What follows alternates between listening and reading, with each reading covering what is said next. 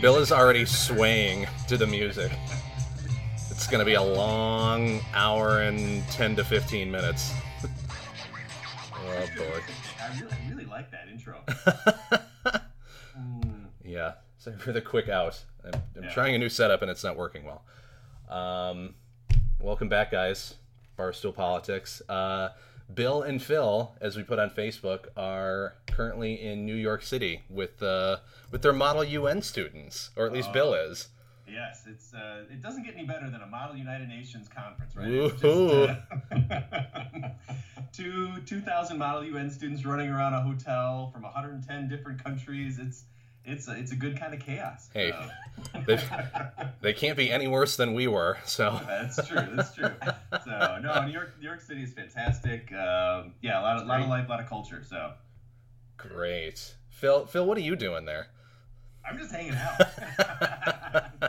I used to have to come for Model UN, and I don't anymore. So now, when Bill's in town, I can jump on a train from New Hampshire and come and hang out. Awesome. That's what I've been doing. Yay. Yeah.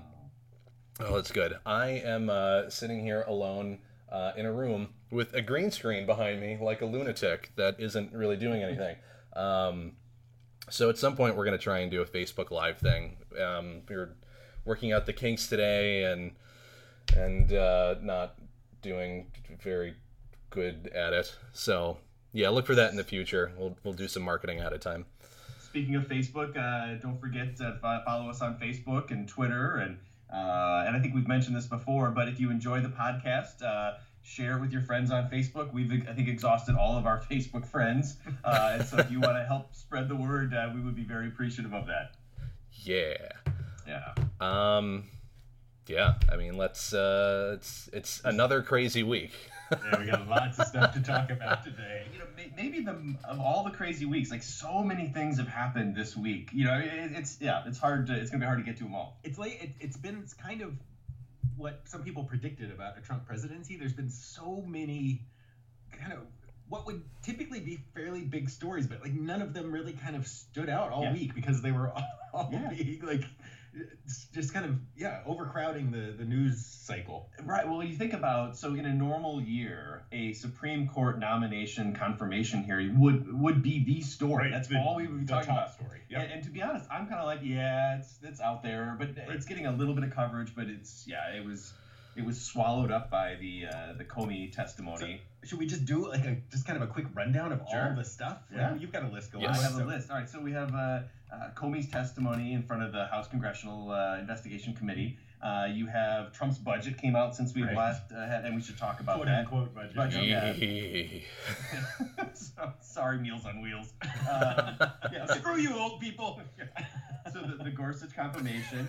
Angela Merkel came and had a really awkward meeting. Tomorrow, so Thursday, it looks like there's going to be the vote in the House for the health care bill, and that's a huge thing. It's still not clear whether that's going to pass or not. And that was even earlier this week. There were revisions that came out on that, and so the travel ban has been suspended again, and Rex Tillerson went to Asia and got tired hanging out with the South Koreans? He got tired hanging out with the South Koreans and threatening the North Koreans with nuclear war. Hey, in all fairness, they started it. So that was it. All of those stories are big stories. So I mean, we should just like start tackling them, right? Like just pick one and go for it. I say we start with Comey because for me, pound for pound, it's just the most fascinating story. He gave this testimony as well as the head of the NSA, both in front of this committee, dealing really with two issues. One, the wiretapping issue and Trump's allegation of whether the Obama administration had wiretapped him. He came out in like just absolutely clear language, said that didn't happen. Same thing with the NSA. And then also said that there was an ongoing investigation into the Russian hacking of the U.S. election and looking into whether there was collusion with the Trump administration in that. And that's massive. Yeah, like that's huge. And we knew that was going on, but to have the head of the FBI director come in and say, "Yep, this is happening," it really was a bombshell. And Trump was live tweeting through the whole testimony. Oh God. There are like so many aspects of the story that deserve conversation, deserve discussion, but Yeah. The fact that he's live tweeting during the hearing. And before. He'd started before, too, yeah. But the fact that during the hearing, one of his tweets, so he tweets something that's like blatantly wrong. Like it's the opposite of what Comey is saying. And do you remember who it was? It was some Democrat read the tweet to Comey, and Comey said, "No, that's not what I said." He had this like look of like, because Comey didn't know this would have been happening, right? So this is the first Comey's heard of it. Donald Trump is, I'm always torn on him because I think there's a lot of things I think are just absolutely awful. But we've never had a president that is live tweeting when somebody is potentially investigating him. Right. Yeah. And Nick, you were talking about the Nunez stuff today. Did you want to hit on that? Well, yeah. So realistically, there's an understanding, at least for the moment, that there has been no wiretapping on Trump Tower by the Obama administration, and specifically not by Obama himself, as we discussed. He's not climbing the building or, cutting and splicing wires and whatnot. But I think it was today, it was a few hours ago, a couple of stories from CNN and Time. House Intel Chairman, Trump's personal communications may have been collected. And I think the word that you use and that was used in the article is that it was collected incidentally. Right. But what also came out was that the information was being collected after the election took place. So in my opinion, that's a weird confluence of events that it's incidental, which that in and of itself, that he's saying it's incidental that we collected this, which means that we're collecting large amounts of data on people in that general area. Who the fuck are those people you're collecting that from? Right, or it means the thing, in my mind, the thing that it likely means is that they are tapping or listening into someone's phone calls, right? Somebody from Russia, this would be the like damning out part version. It doesn't necessarily be this, but so there is some Russian person that they are listening into for intelligence reasons. If someone from the Trump campaign calls that person, so if you called the Russian ambassador, right? Yeah. That would be an incidental, incidental tapping of a Trump person, right? So it wasn't that the Trump person was the target; it's that the Trump person called someone who is being targeted for. Which would be what happened with the Flynn thing, right? That would be, and I think Nunez did. I think he did say that it was a FISA warrant, so that it was all legal, right? So the FISA warrant is for listening in, on U.S. citizens as it relates to a national security issue. So it is. If he's saying it's legal, that there is some type of investigation of somebody, some foreign national who just happened to be talking to the Trump administration. So it can go either way, right? I mean, it is. Technically, it may be that, yes, Obama was wiretapping Trump for a reason that Trump should not want to be bringing up. Right. So this is the type of story, in my mind, that, like, it fits today's crazy political atmosphere perfectly because whoever you are, like, we were flipping back and forth this afternoon between MSNBC and Fox News, and, like, whichever side you're on, this story can fit your narrative perfectly, right? Because if you hate Obama and love Trump, this is a story in which, like Nunez is pointing out, right, or he's trying to make this argument that the Obama administration is tapping, or the intelligence community now. It's not the Obama administration anymore. If it was after the election, but before inauguration. But anyway, they're targeting Trump and his people. If you're on the other side, right? If you don't like Trump, this means is that, like, the intelligence community has, like you were saying, legal warrants to be listening into these conversations for valid reasons about. And so it's not. I don't. Well, and I don't know. It's like it's a massive story, but I don't see and then it's like not going to change anybody's mind or do anything, right? And not everybody, but there were a lot of people that were upset with Nunez today about that because instead of going to the committee, he held this hastily put together press conference where he releases this bombshell and then goes and briefs President Trump about this. Right. Which, if you're Trump, this is fantastic, right? You finally have a narrative to say, see, I told you. Right. When everybody else, the FBI director, the national security advisor, the DNI, everybody, including Paul Ryan, everybody says there were no wiretaps, and now Trump can go back and say, I was right.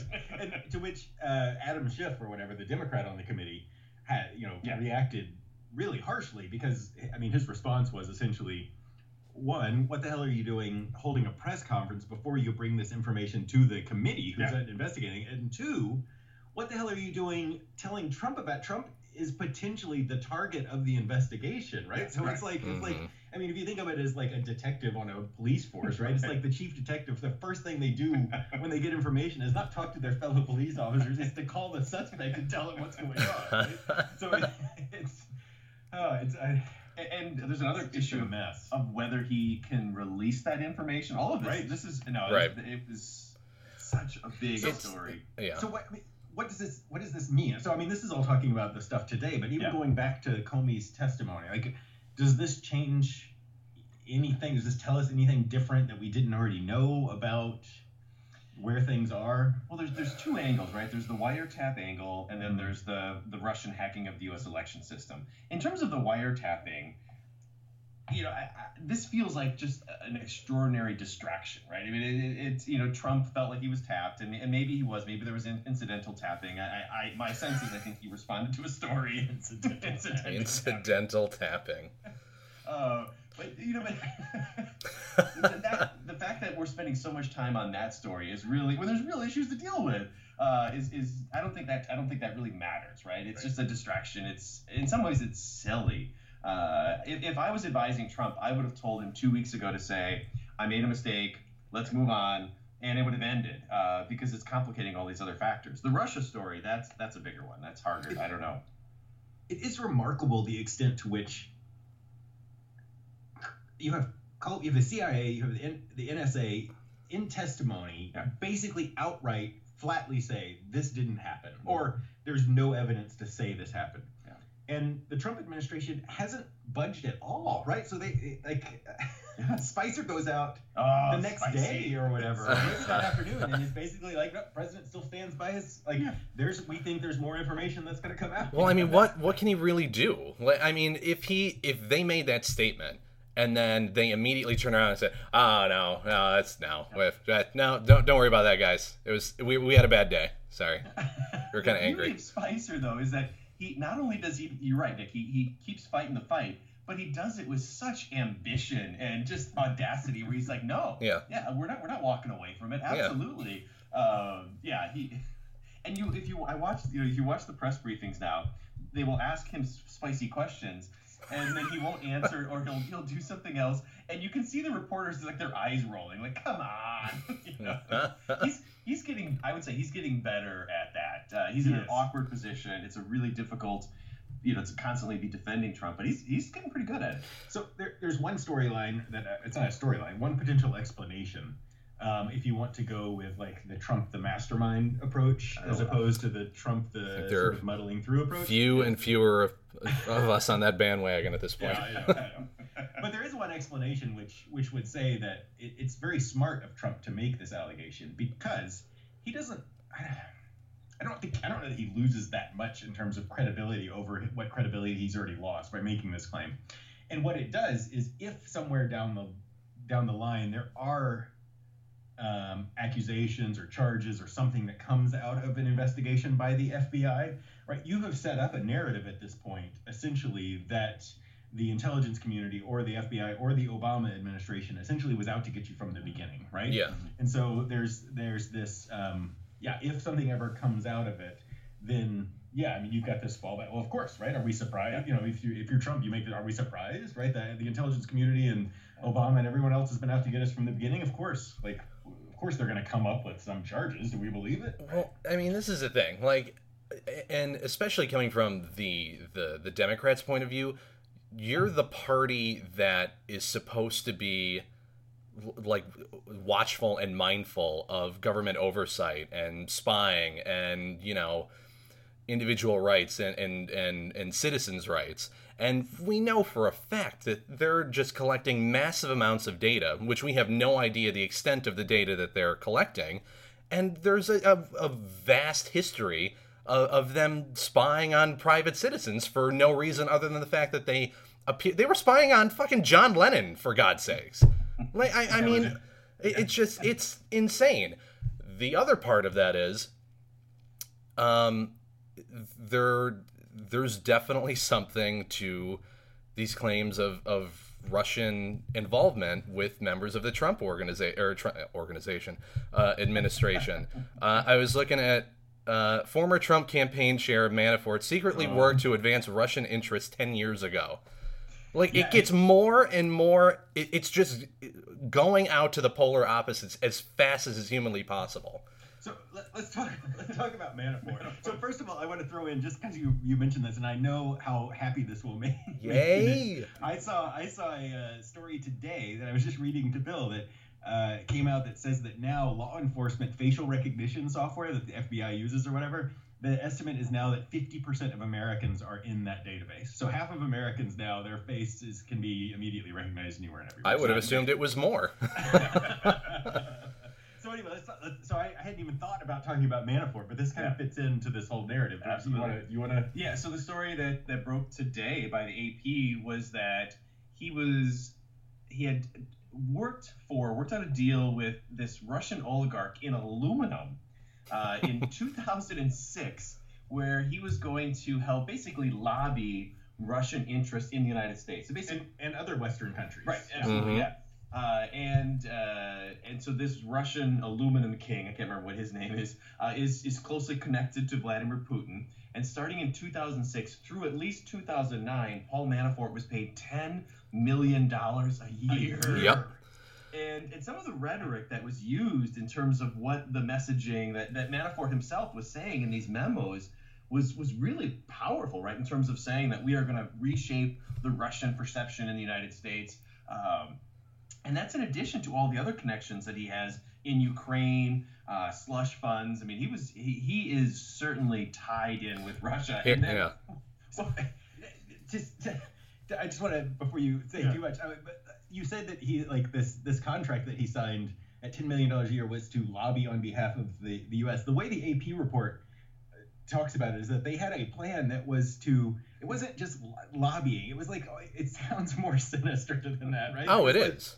He was what was it? The deal was to influence politics, business dealings, and news coverage inside the United States, Europe, and former Soviet republics to benefit Vladimir Putin's government. Correct. Even as U.S.-Russia relations under President George W. Bush grew worse. Yeah. So he's doing this in the middle of all of this. So anyway. And then in the Spicer, so then of course he was asked about this, and Spicer said he played what was the exact word? A little role, or like a small role for a small period of time, or something like that. He's the campaign manager. Well, that's Spicy at his best. Yeah, like, and that's the thing. Like, I can see some instances where members of the administration go, okay, yeah, I forgot that I met with this guy, and whatever, we had a conversation about something, but here's a direct quote from one of his emails or briefings or something. We are now of the belief that this model can greatly benefit the Putin government if employed at the correct levels with the appropriate commitment to success. We will be offering a great service that can refocus, both internally and externally, the policies of the Putin government. Like, what the fuck, dude? That's bad. Well, and he was also earlier this week, it's been sort of glossed over because of this, but it also came out that he had a contract with Turkey to do the same thing, like a $500,000 or $600,000 contract. Maybe it was more than that. Was that Flynn, or was that?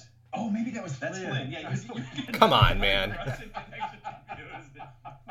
Flynn. Yeah, so that came out earlier. Flynn had the $500,000 connection to lobby on behalf of Turkey, and then was paid, I can't remember the sum. It was in excess of $50,000 by Russian organizations. Yes.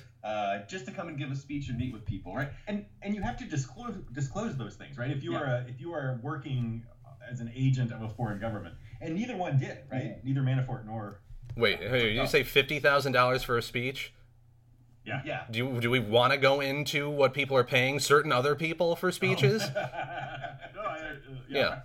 But Matt Flynn, though, no, is Mike. Mikey. Matt Flynn's a football player. He was a quarterback for the Green Bay Packers. That's right. Steve Flynn.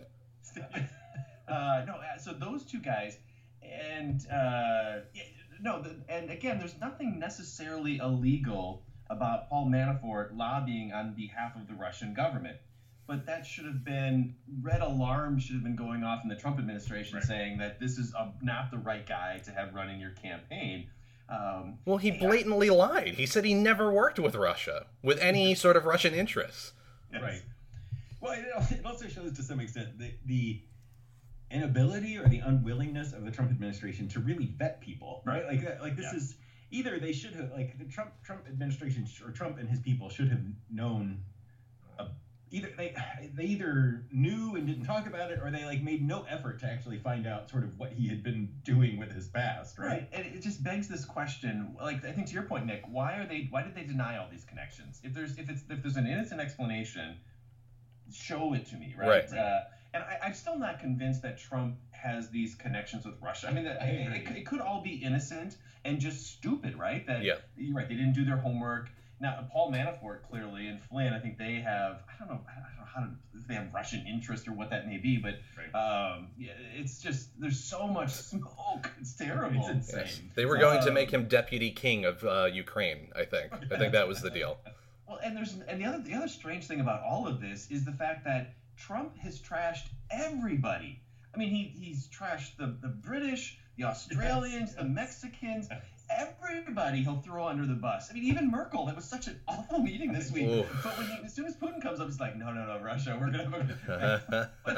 Why? The other aspect of this, like that you mentioned, is that the Trump administration, in the process of this week, accused the British intelligence agencies of helping the U.S. to spy, or helping Obama to spy on Trump. So Trump has accused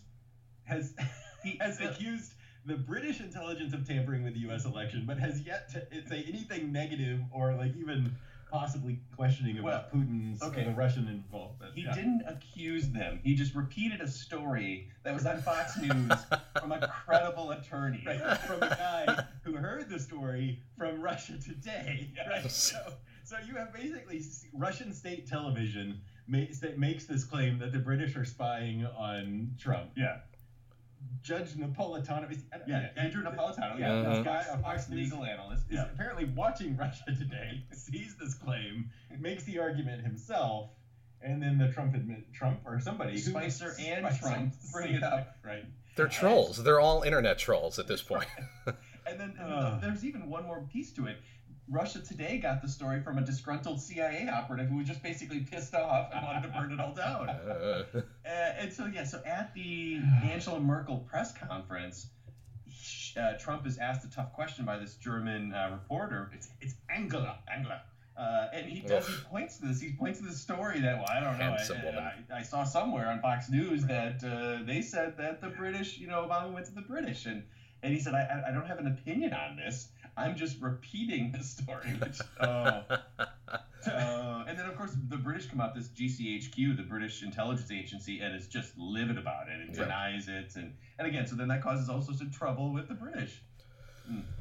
God, it was a good week. It was a good week. Can we, since you brought that, this is like a stream of consciousness conversation. Like everything we talk about jumps into something else. So let's talk about Angela Merkel stuff and this visit, right? That meme that you put up about the hiring Nazis thing, I just kept hearing that in my head. Hired Nazi. What did you do? I hired Nazi. What did I tell you to do? Don't hire Nazis. What did you do? I hired Nazis. The internet is so good. So, I mean, you could make an argument that Germany is at this point maybe our most important ally in a lot of ways. I mean, we have all these important, I don't know. They're certainly in that top tier, right? Like they're right up there with the British and the Canadians and all of these other people for Canadians. Allies. And Canadians. I know. We laugh at them, but those bastards have been with us in every war we've ever been in. Oh yeah. Better people than we are.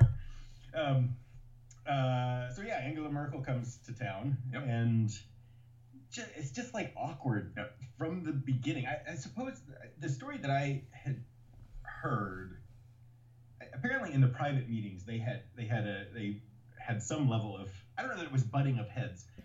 So one of the points of tension was NATO, right? This has been the thing that's come up a lot, and Trump, I think, pretty clearly revealed he doesn't understand how NATO works in the way he was talking about stuff, because he continually he was on Twitter, and I think he even said in the press conference that basically essentially that the Germans and others owe America money, right? It's like as if they are not paying their protection money, which is not how NATO works. So the point of NATO or the way that the issue that has come up is this 2% threshold, right? Yeah. That 2% of the GDP or whatever has to be spent on military. Right. Has to be spent. So it's not that Germany owes anyone any money. It's that as part of NATO's membership, they agree to spend 2% of their national economy, essentially. Which they're not doing. They're not doing, right? There are other countries that are not as well. But the correction to that is they need to beef up their defense spending, not you owe America money, right? And I think that my impression was, or one of the articles that I read made it sound like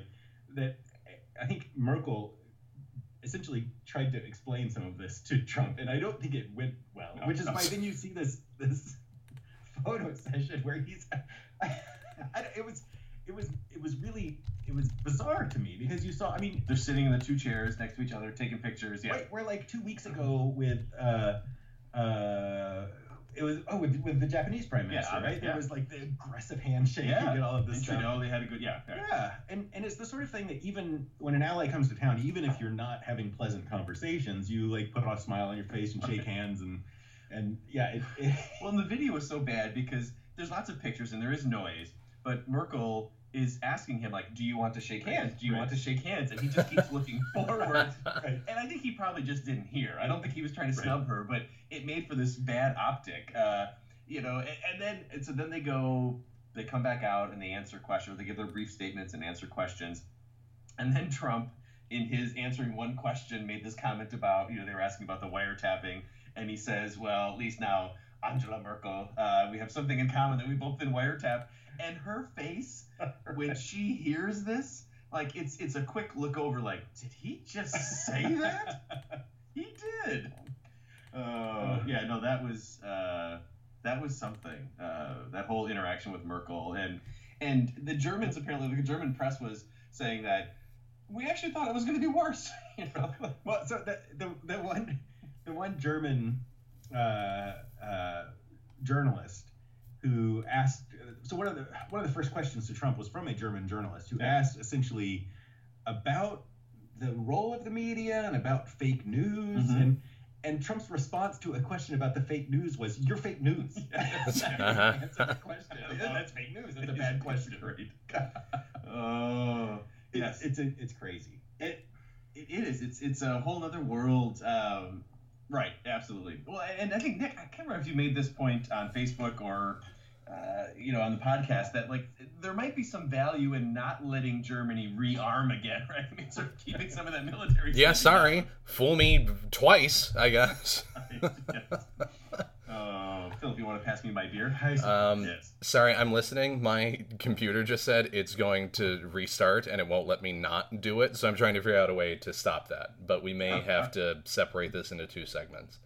That's all right. Unacceptable. So keep while talking. We're talking about awkward interactions with foreign leaders, you're using the wrong opener. Oh, I'm trying to open my beer with a Swiss Army knife. Idiot. I was gonna, if we did like funny stories, I was gonna save this for later, but I'm gonna go ahead and throw it out there because Angela Merkel wasn't the only one to visit, right? For essentially St. Patrick's Day, there's a standing invitation for the Irish Prime Minister, which is pronounced the Taoiseach, I think is how you pronounce it. That's not his name; that's the title of the position. Okay. Yeah, it's Irish. Yeah. So he came and. Really gave, actually, I thought, a really impressive speech. Talking about immigration. Yeah, talking about the role of immigration, how St. Patrick was an immigrant, and I thought that was a good speech and bold to say that in front of Trump. Well, Trump's right there. Yeah. Right. The part that I liked was that in his discussion or response to this, Trump gave Trump, as part of his welcome to the Irish Prime Minister, cited a traditional Irish blessing.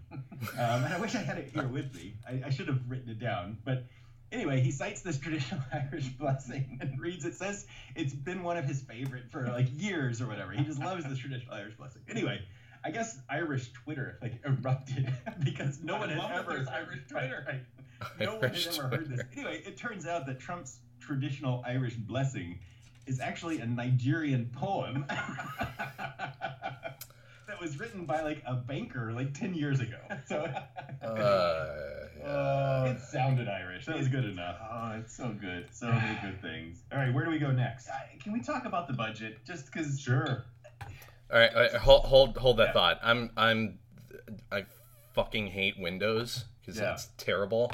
I don't like cleaning windows either. No, it's also terrible. Yeah, I'm gonna cut this and then we'll restart again. You Sounds people good. listening won't even notice, but just hold tight. Start this and yeah, okay, we're back on. Like literally back on. So minor difficulties, but the listener won't even notice, right? Yeah, sure. We were about to talk about the budget, right? So go to it, Bill. All right. So earlier this week, the Trump administration proposed their budget. Now, this is it's just their initial offering, right? And Congress is really the one who puts the budget together. But the Trump administration was very bold in their cutting and was willing to cut Meals on Wheels, PBS. You know, they basically said, sorry, screw you, Sesame Street. I mean, it was very aggressive in terms of its cutting. A lot of domestic programs and like a 10% increase in defense spending. Right, $50 billion? Yes, that's a huge jump. So the EPA cut 31%, State Department cut 29%, Department of Labor 21%, Agriculture. I mean, so their education cut 14%. So they were really attacking a lot of more traditional programs, which a lot of conservatives really liked, right? I mean, I think this played well to his base. Although it just, in some ways, come on, Meals on Wheels, right? That's and then what's his name, Mulvaney, the guy that came out and made this argument, basically said, you gotta deliver, right? And Meals on Wheels is not delivering. He was like the movie stereotype of like an asshole conservative. Hey man, realistically, number 1 point, they've had their time. Number 2 point, Meals on Wheels? No, old people. Number 2, you've got Grubhub, you've got Yelp, you've got Uber food thing. Like, if they would just get on the bandwagon with everyone else about the shared economy, we wouldn't have this problem. So, meh. And that's the thing, they didn't shy away, like you said, Phil. They didn't shy away from being kind of the mean Republican. You know, this idea of compassionate conservatism was not part of this budget. Well, he made the argument that they were doing the compassionate thing. This is what Mulvaney, is that his name? I think so. His argument was that like when you make statements about being compassionate in a budget, you only think about one side, and that they were trying to think about both sides, which is essentially trying to be compassionate to the taxpayer, right? Yes. So his argument was that cutting Meals on Wheels and like PBS and like the Great Lakes food and part of the argument was that these the after school food programs, they weren't showing an increase in testing scores. Right. But you're feeding kids, right? So his argument was the whole point is that if you have a full stomach, you do better in school. But in fact, they're not doing any better. So screw them. We're not giving them food anymore. Maybe they'll work harder if they're starving. It's fine. Well, and the other thing is that the Meals on, there were a number of pieces on news this week where they were talking about there were a lot of Meals on Wheels recipients who are Trump voters. Right. And a number of these programs were targeting. There was an Appalachian development program that was directly targeted. It just doesn't seem like good politics. I get that you want to cut back, right? That makes a lot of sense, especially with the budget deficit. But this just did not seem like it's going to appeal to the masses. Now, Phil, speaking of budgets. All right, so we got a question from a listener, right? So that's probably more important than anything. We got an email, like our first real email. Yes, we did. Yeah, it was very exciting. Yes.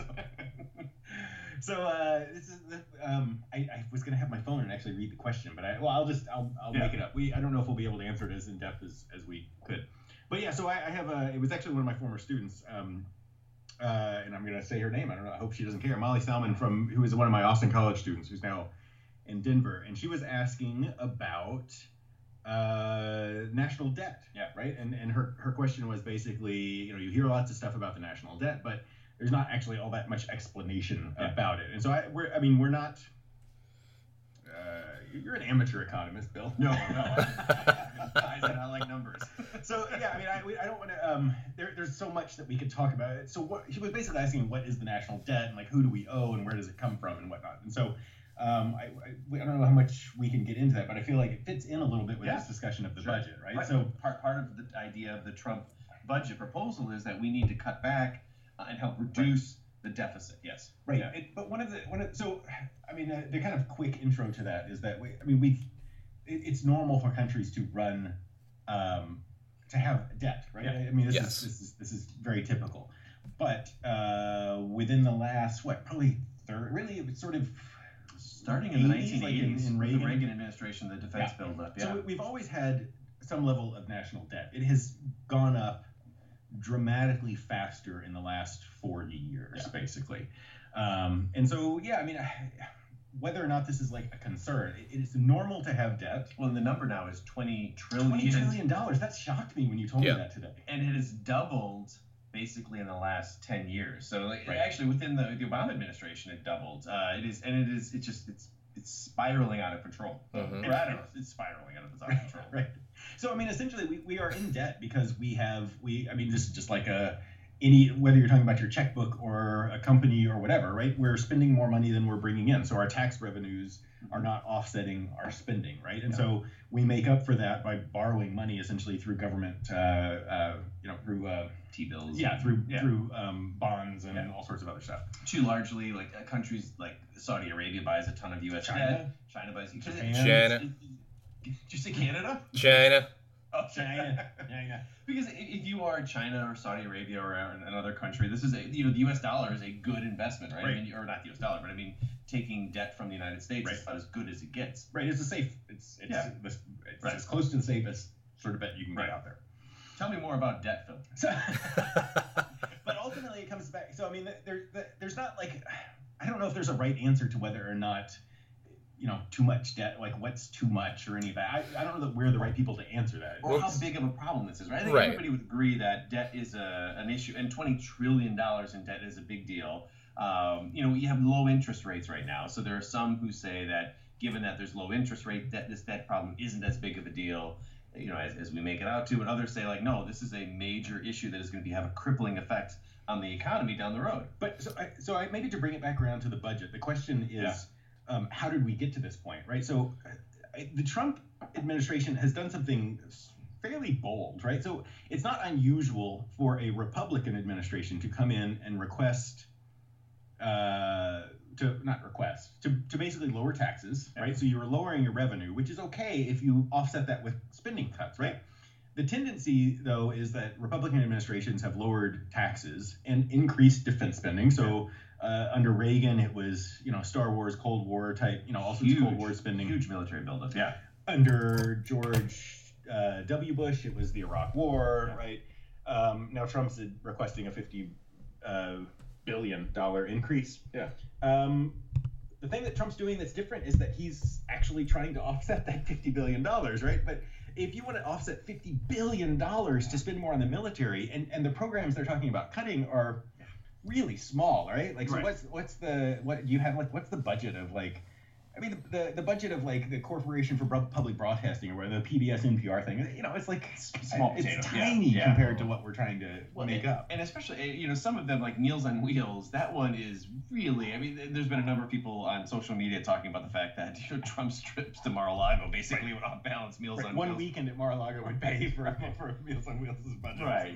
So even if you are like a fiscal conservative, I think you would applaud Trump's attempt to cut back. You also have to say, politically, there's certain things that you want a country left. The question for me is, I think national defense is an important thing, right? But Trump portrays this as if our military is this weakling. But you take our military defense budget and you can add up. It's either the next 13 or 15 countries combined matches ours. We are the preeminent military power in the world. Right. So is it really necessary to add that much more to the budget? For me, I'm not so sure. So while I think that the military budget for us is astronomical, there's also evidence that we're just not spending our money efficiently. There was something that I read that it was half of Navy strike fighters were completely inoperable right now as Trump took office. So where the fuck is this money going if we're spending that much money on the military? I mean, clearly there's significant issues just from a material standpoint, and it has to be just massive mismanagement at an administrative level where this is becoming an issue. It's not that we don't have the capability or the technology to create an effective and efficient military. We're just not using it efficiently. So, right. No, go ahead. And there's all sorts of weird, perverse incentives here as well, because we have we're spending. I don't know what the numbers are, but the new. I'm not a military person, but the new F whatever fighter jet costs. Yeah, the F1 is good. Yeah, it goes fast. Yeah. Oh, the F-22. Is that the new one? That Yeah. costs billions of dollars or whatever.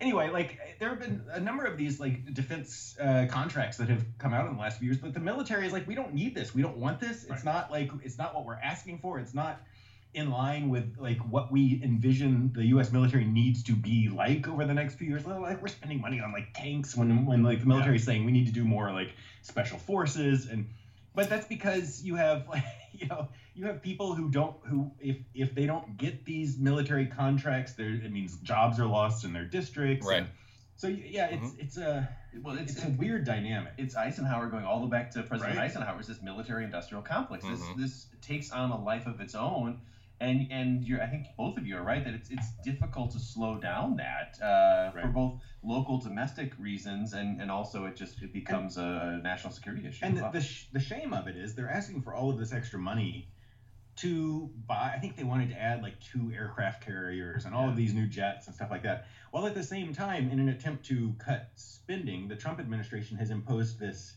hiring freeze, right? Personnel freeze. So there have been all these stories of people in the military who the military is having to shut down daycare programs for military kids, and that's the sort of thing that costs nothing compared to a new fighter jet, right? So it's it's these weird. It doesn't make a whole I don't.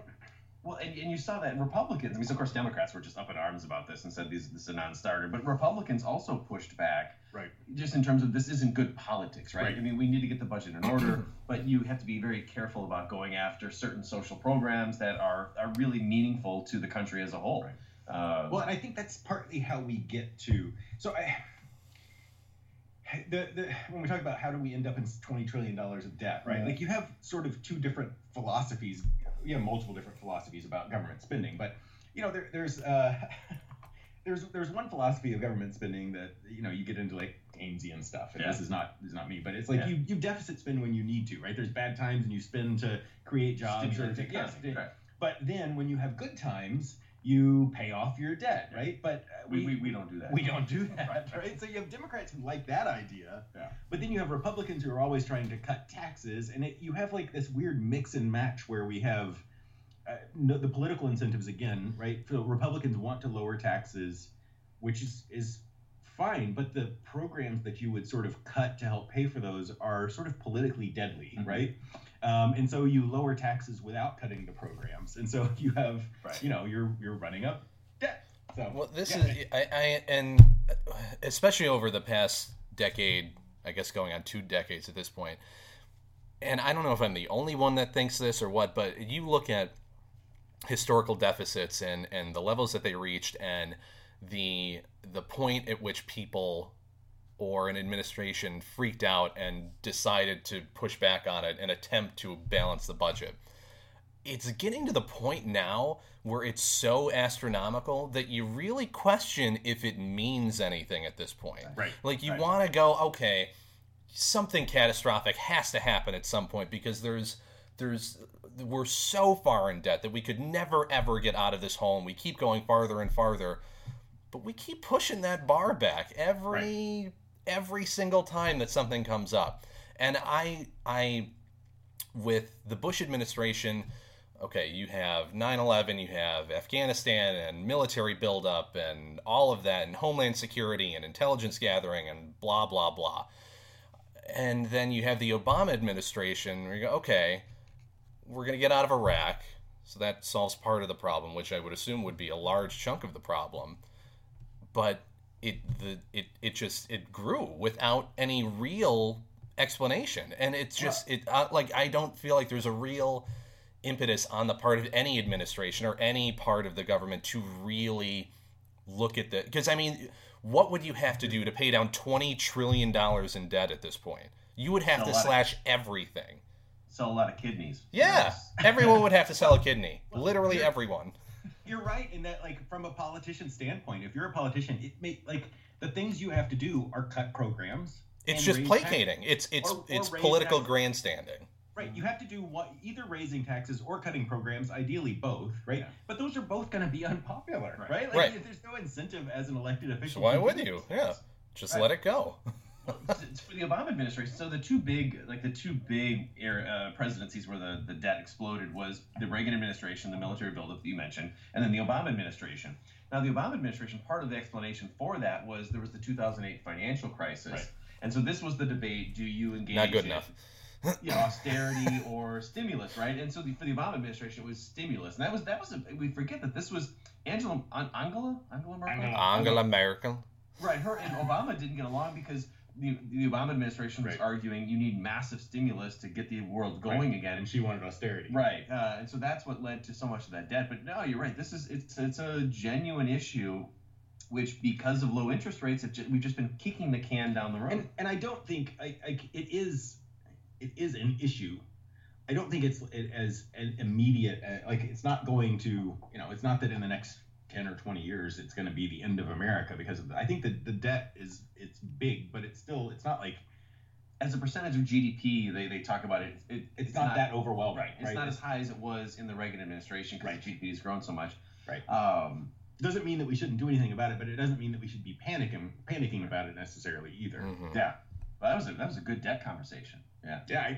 It might have all been wrong. Yeah. No, I'm sure 95% of that was wrong. Thanks for the questions. And listeners, send us more questions. This is great. Hey, Bill, where should they send those questions? To barstoolpolitics@yahoo.com. Yeah. I thought of this because last week the FBI or whoever made this big statement.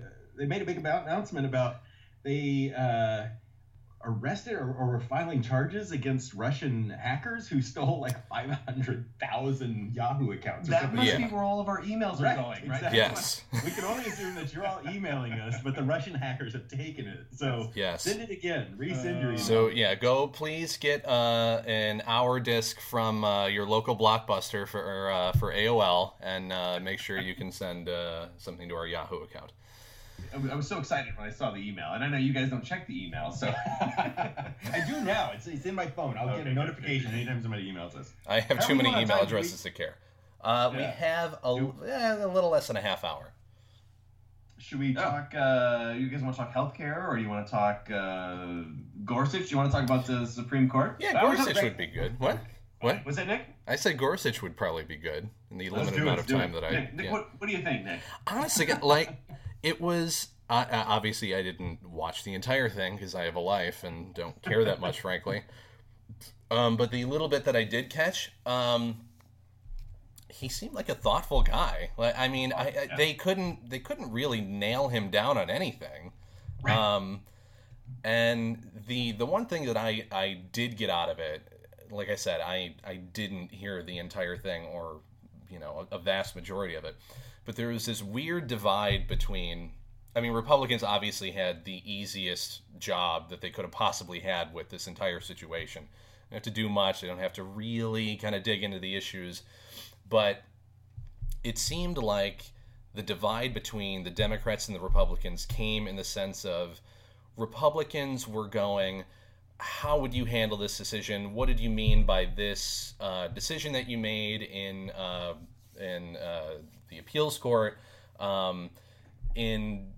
what's your concepts and understanding of the Constitution and how do you interpret things?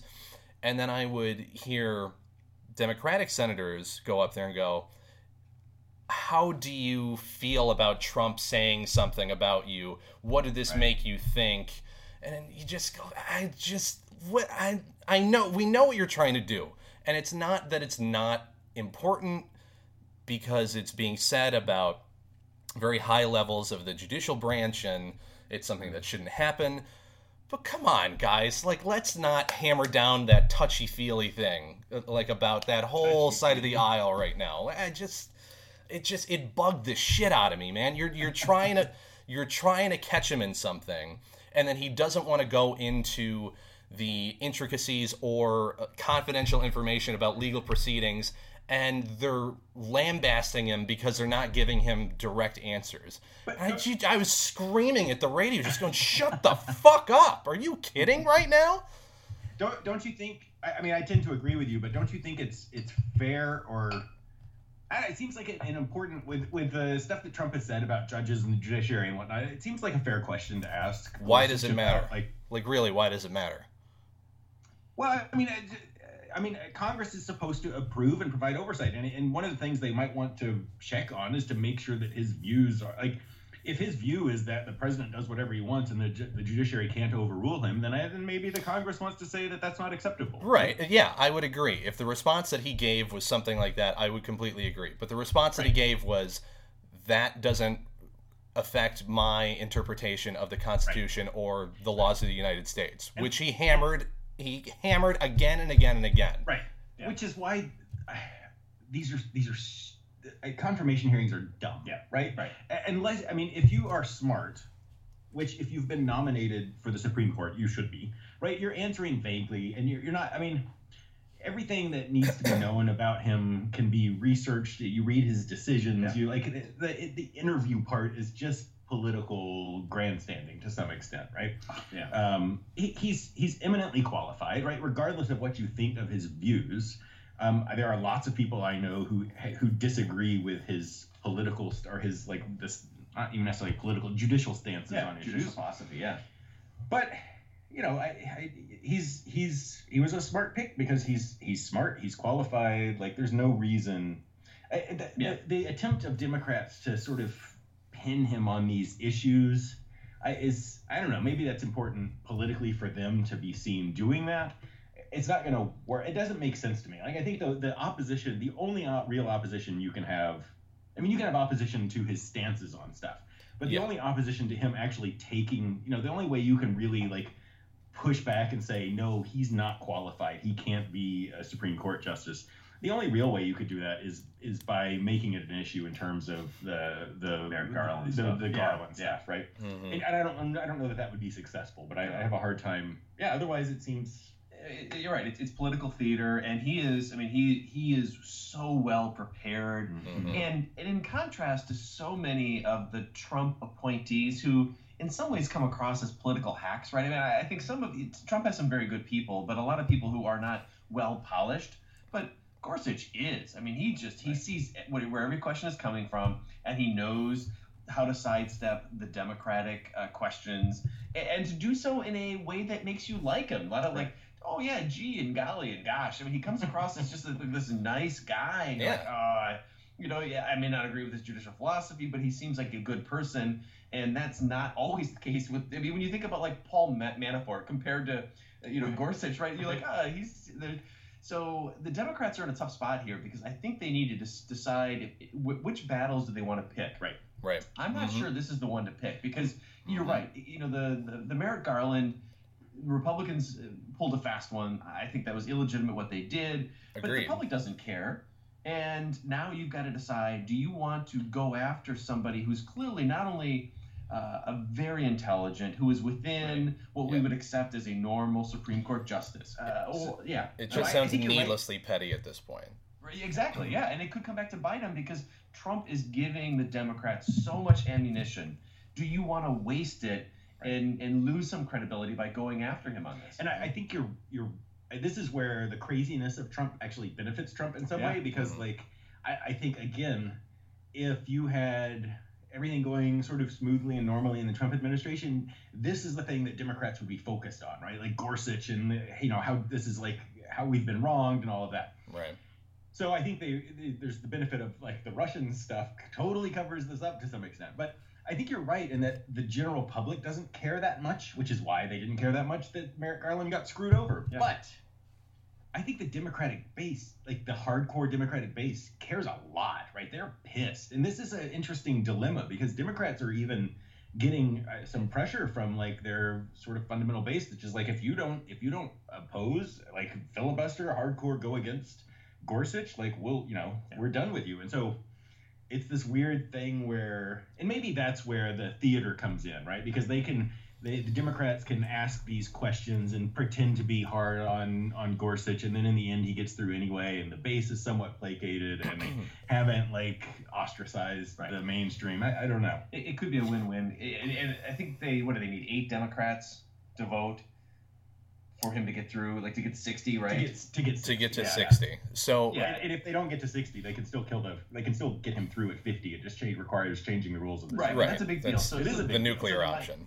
Right. Yeah, right. So there might be a situation where are there 8 senators who are in districts where voting for him might be useful, and let those guys go, and then let Al Franken go crazy, and everybody. So the Democratic base is happy, Republicans are happy, and then you let the Russia story dominate everything else.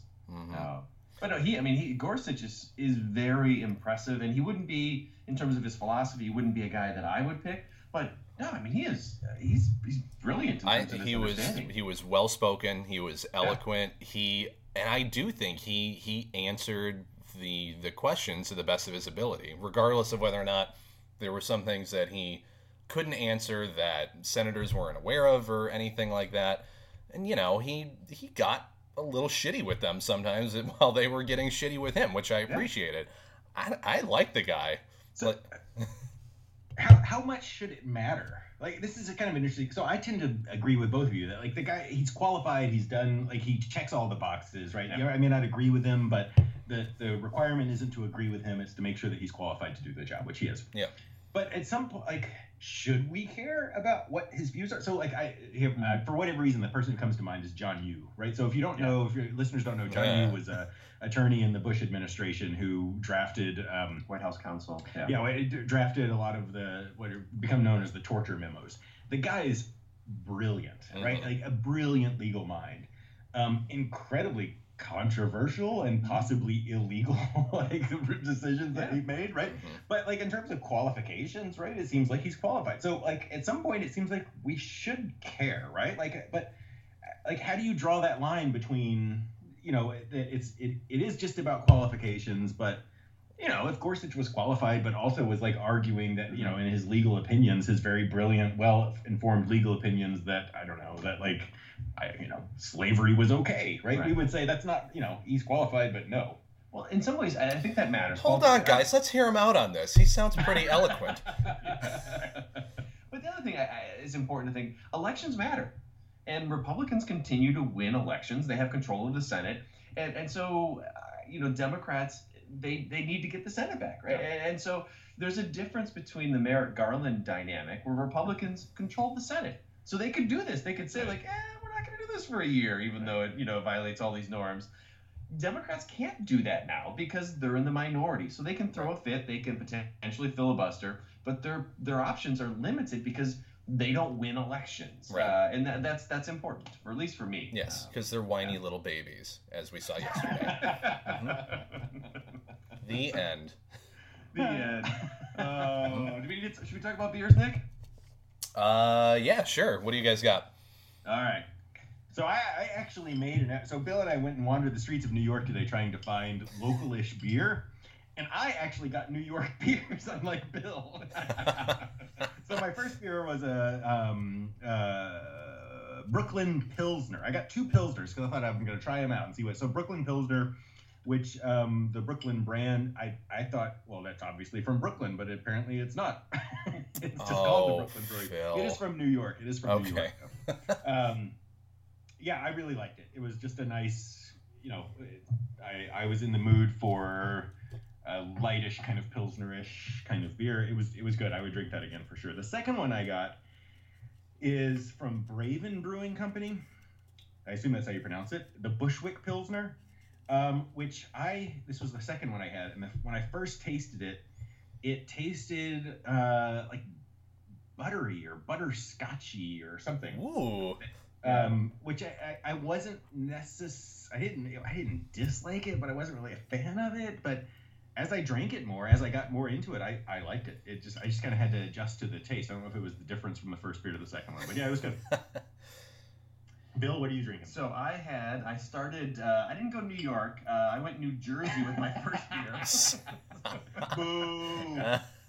But the first beer was a River Horse IPA from River Horse IPA from River Horse Brewing, and it was actually wonderful. It had a little citrus to it, light, not too heavy. There's a picture of a hippopotamus on the label. Wrong with that. Good marketing too. Yes. Phil was making fun of me. I usually make my beer choices based on labels, and so by that standard, it was a really good beer, and I enjoyed it.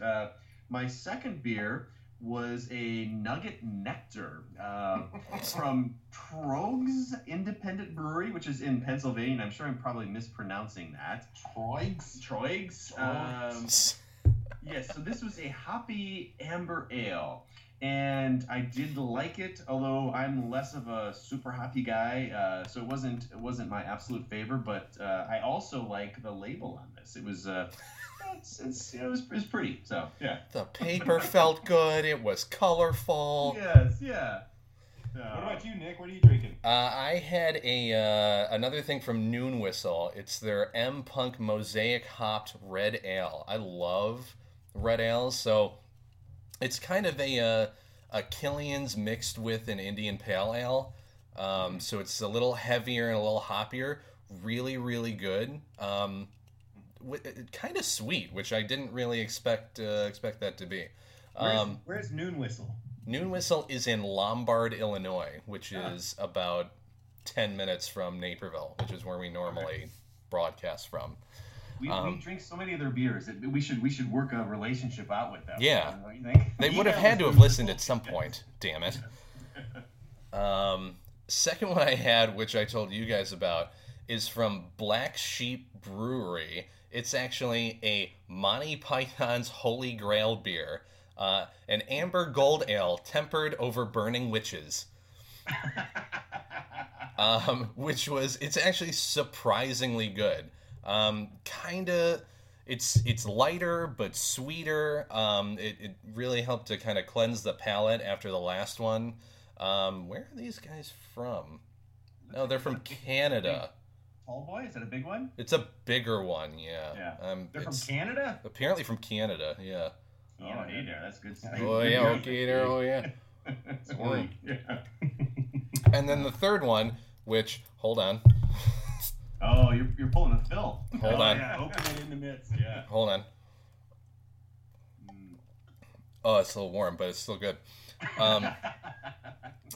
This is a Galactica India Pale Ale from Clown Shoes Beer, which, I mean, the label was really great. I really like the label. It's colorful. There's someone in space. It's, yeah. Did you say there's somewhat in space? No, there's someone. There's someone in space. Oh, someone. Okay, yeah.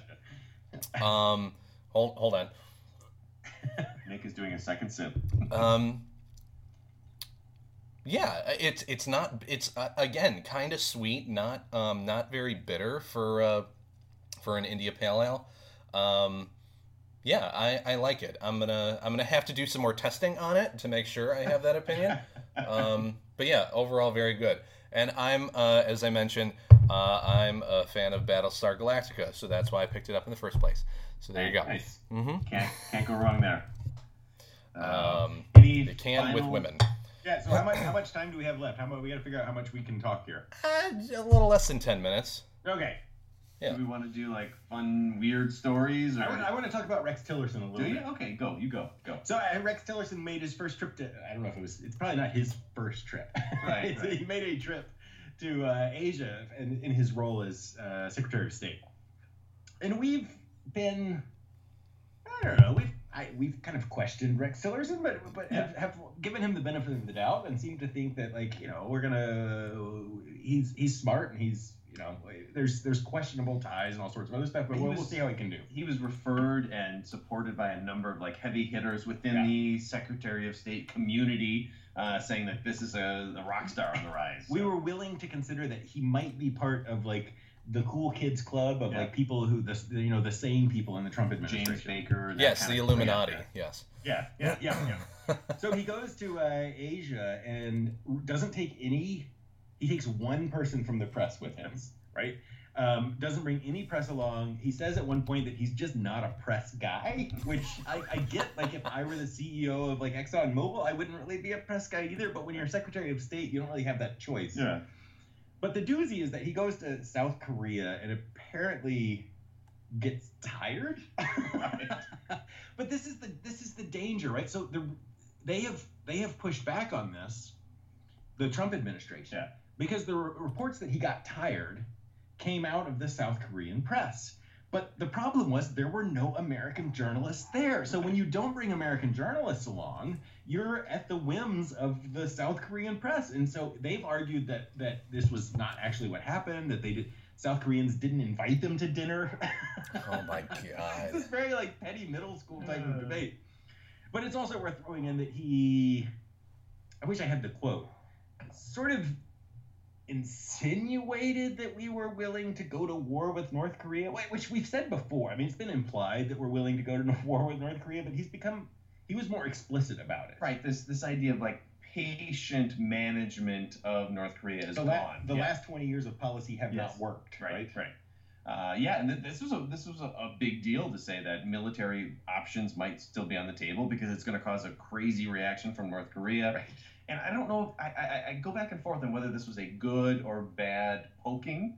There's part of me that thinks, North Korea needs to be pushed, and maybe being pushed like this will cause them to moderate their behavior. And there's another part of me that says like being poked and pushed is going to cause North Korea to go like absolutely insane.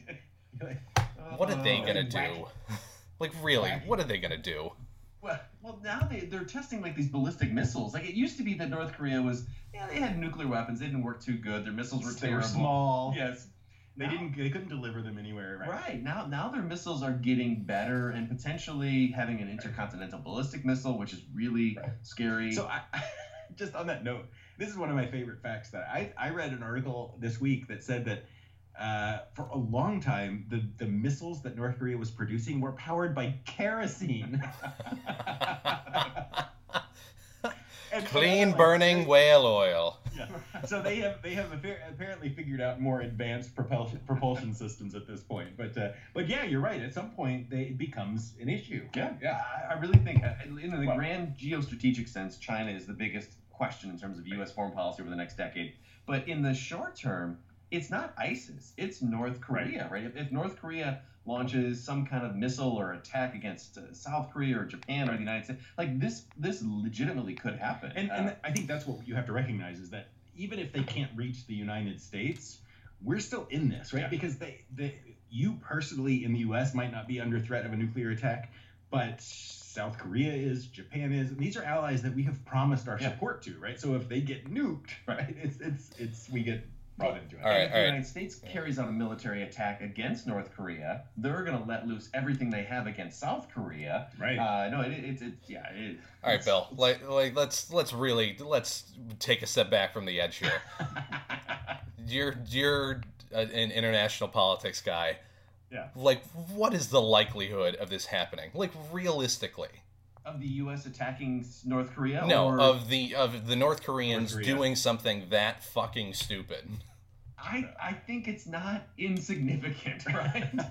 I'm worried because, it's the military that has control there, and Kim Jong-un, the current leader now, I mean, he's a hawk, and they've convinced everybody that the North Korea faces this existential threat from the United States and South Korea. But that narrative has never changed in the past 50 years. No, but for the last 25, we've had this idea that we're not going to engage in military action against them. So I don't know. I think you're right. It's not a huge chance, but certainly the odds have increased it's recently. Not zero. Yeah, right. Like, it's not like odds are they're going to attack someone. Like, odds are they're not. Yeah. Right. But that's partly where this argument that our policy hasn't worked. Yeah. I mean, this is where you have to figure, like, what does that mean, right? So if working means North Korea hasn't invaded or attacked its neighbors, then it's worked beautifully, right? If working means they've moderated and done away with their nuclear program, then it hasn't worked. Right. So it's partly a question of what do we want, like what what qualifies as success with North Korea, right? Correct me if I'm... Go ahead. Oh, I was going to say, if you're going to be honest, like, negotiation with North Korea has failed, right? Whether it's the Clinton administration or the George W. Bush administration. They're crazy. Yeah, or they will agree to something, say, like, yes, we're on board. And then we'll catch them doing things they said they wouldn't do, and they're like, yeah, we did that. But but with those negotiations, and correct me if I'm wrong on this, historically with Kim Jong-il, whenever these instances would come up, they would launch a missile or, have some sort of rhetoric out there that they're going to destroy South Korea or the U.S. or something like that. And that would end up leading to more humanitarian aid getting sent to North Korea because that's what they needed more than anything. Right. They're strong-arming so they don't have to support their own people. 100%. Like, there's no part of me that thinks that they have the capability, willingness, or fucking balls to actually take on South Korea and the U.S. military, as opposed to using this as a saber-rattling technique to get supplies and food and anything else that their population needs so they don't have to deal with it. That seems like a much more salient argument than, our policy has failed, and at some point there's a real possibility now that they're going to launch a nuclear weapon into South Korea or, Japan or something like that. Right. And go, Phil. Go. No, I tend to agree with you. Like when I sit here, I think that's not going to happen. Mm-hmm. But like when I really it's you say that they're not crazy enough to take on South Korea and the United States, but it's only been 70 years since they did just that, right? And if anything, they've only gotten crazier since then, right? They've been isolated for 70 years and cut off. But there's a real difference between conventional warfare crazy and nuclear war crazy. But we had nuclear weapons when the Korean War happened, and they it didn't stop. It didn't deter them from. I mean, they didn't have right because them, but they invaded anyway, right? Like even like the threat. So I think that's a line that, regardless of how crazy people are, and they are the craziest of the crazy out there, that's a line that they're just not willing to cross right now. No, I would agree with that as well. I think North Korea is a rational actor, right? This idea that North Korea is crazy or Iran is crazy, I don't buy that. They're rational actors. What has changed is that now they've got a much bigger military arsenal, and their missiles and their for a long time those nuclear weapons were not a real threat. Now they are, and so that'll change the interaction between the United States and North Korea. And I think you're right. The last thing they want to do is engage in a war with the United States or with South Korea. But when you ante up the weapons, it just makes it more likely. And so that's what concerns me. Right. So I guess that's the question is, like, would we actually be willing? Like, is there anything that would actually lead us? So it's strange for me for Tillerson to say military options aren't off the table, right? So if the issue is we want them, like, our concern is they're continuing to develop their nuclear weapons, and if we don't do something about it in 10 years, they will be able to reach the U. Are we actually willing to use military force to prevent that? Like, are we willing to do airstrikes in North Korea to prevent them developing? I think it's we have to accept that it's on the table if they say it's on the table. It feels like we and they are both just like, they're like, we're like the two, I don't know, big steroided up guys at the bar, pushing each other. I don't know. I think before it even gets to that point, I don't know if that regime has that much more time left. Once you get to that point where they're capable of that, I think that the economic machinations that are going on all around them, especially when you're talking about South Korea and China more than anything, you can't keep a population that isolated for that long and continue to do that without some sort of change in public perception. Like, you can't hide the truth forever, and they've done a real good job of it up until this point. But yeah, I mean, I think it's waning. As much as people get freaked out about it now, I think once you reach that point, there's going to be more international dialogue about, how do we work with you? Well, let's, again, we're talking about food supplies and economic and technological supplies. Well, that leads into something else. And I think it's going to be a progressive thing, just like it has been with China over the past 50 years. I don't know. That's my opinion anyways.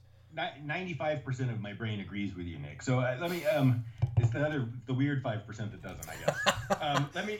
I call that the Trump load. What do you think of do you think that it was right? Like, is it smart for the U.S. to like put more pressure on and to basically say like we're done being nice and if we have to we'll use military, or is that like in some ways you're arguing that they have like limited time, so it seems like the proper response would be to like leave them be, like let's not poke the beast if we think it's limited and they're not actually going to do anything. But that's what the policy was for the past 8 years. So I think the only thing that they do respect is a not necessarily a show of force, but the perception of a show of force more than anything. So in your why has the last 8 years of policy failed in your mind?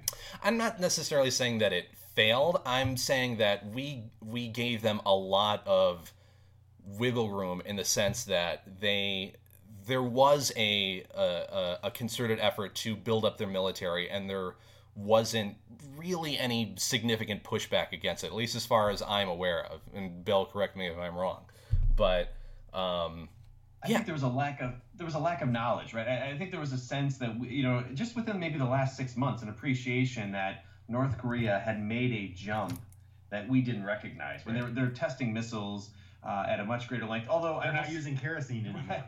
Right. All that being said, yesterday they tested a missile and they launched it and basically blew up right after launch. Right, which happens to like 9 out of 10 of them.